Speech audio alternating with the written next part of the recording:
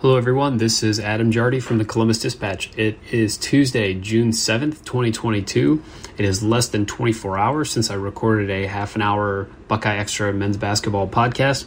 And I'm coming to you today with a quicker update on some news that we just learned, and that is that the team of primarily Ohio State alumni, Carmen's Crew, will not participate in this summer's TBT, aka the basketball tournament.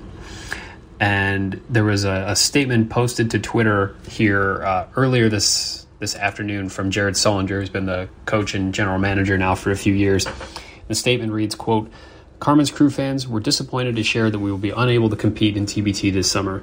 Since 2017, we've greatly enjoyed the opportunity to get back together and represent the Ohio State University, and we look forward to doing it again in 2023.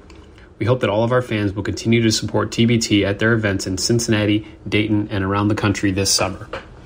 Now, this will be like he said, the first time since 2016 that there will not be an official Ohio State alumni team. As we all know, they won the whole thing a couple of years ago, and have since won a couple of games, but haven't been able to get back to the top. But I've learned since the statement came out, and I've updated my story on dispatch.com and buckeyeextra.com, that there's some sort of deeper reasons here. And it's not just like logistics and all the challenges that come with trying to coordinate everybody's schedules coming from different countries and things like that. But there was a growing realization among the members of the roster that, guys aren't getting younger.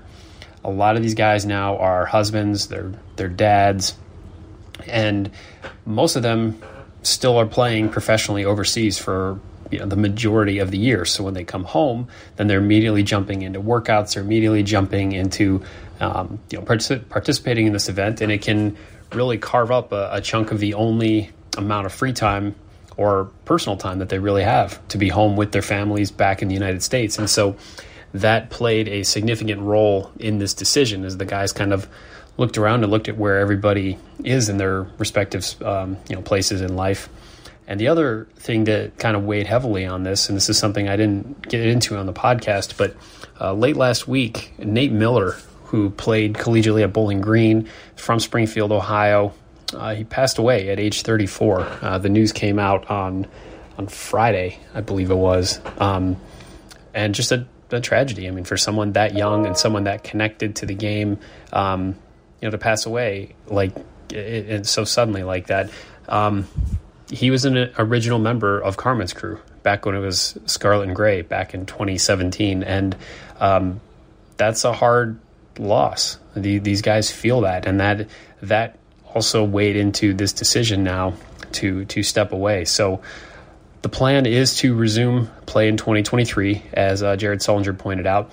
I do think the roster is reaching an interesting inflection point, and I've had some of the people who are members of our text subscription service, since I texted out the news to everybody, I've had a couple of people sort of point this out, that that this is a team that is not really getting any younger, obviously, and I had some real questions after last year's run ended as far as what does the future of Carmen's Crew look like, because you're looking at the initial wave of Thad Matta players who really were in like their TBT prime 3-4 years ago. I mean, it all came together obviously when they won the whole thing.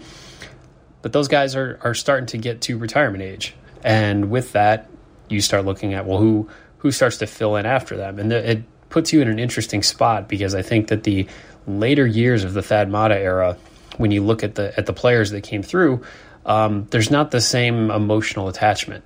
There's not the same personalities. There's not the same, frankly, I mean, we know just by looking at wins and losses, not the same talent level. And so I thought that Carmen's Crew was getting to an interesting point in its evolution where it had to start maybe finding a way to get a little bit younger. And we saw that a little bit last season. When you look at the roster and, watching like Keyshawn Woods and trying to think who else, I'm blanking at the moment, who else was on that team, but they were getting younger. They were figuring it out a little bit and trying to blend like that mix of youth and veterans. but that was going to only get more difficult. Aaron Kraft and John Diebler officially retired after last year. William Buford was, I assume, planning to be back, but he's still playing. Kosta Koufos played. David Lighty still playing. Shannon Scott was on the roster. So you had some younger guys, but I'm really curious in 2023 to see if there's a full-on sort of pivot to maybe the next wave of players, and if so, what that looks like.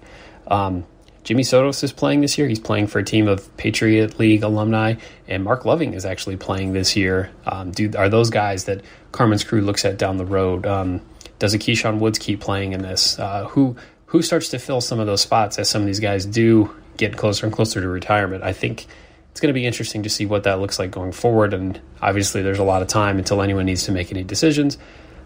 But I thought this was a big enough newsworthy development to record a quick hitter podcast here. I'm not going to count this in the official episode counter that we do at the beginning of each one, but wanted to pass this along and get this out there. So personally, I'm going to miss getting to watch these guys during the summer. It's always good to catch up with players. I had a great time catching up with Kosta Koufos last summer and writing about his return to Ohio State and what that meant to him personally after so much time away. And it's always just a good way to get some good features on some guys and to reconnect with Ohio State basketball history. So we'll miss those opportunities this summer, and we'll have to see if other future Buckeyes pop up on other TBT teams. But for now, that's all I've got.